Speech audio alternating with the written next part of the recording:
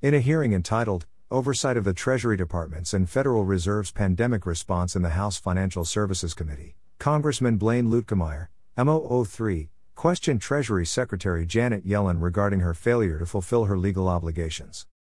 Secretary Yellen, I'm also the ranking member of the Small Business Committee. Last December, Congress passed a bipartisan bill that required you to testify in front of the Small Business Committee on the Paycheck Protection Program. That deadline has now passed 157 days ago, and you're still not there. You have willfully refused to come before the committee and willfully refused to obey the law. So, my question is very simple: why can you, a cabinet member of the Biden administration, pick and choose which laws you follow?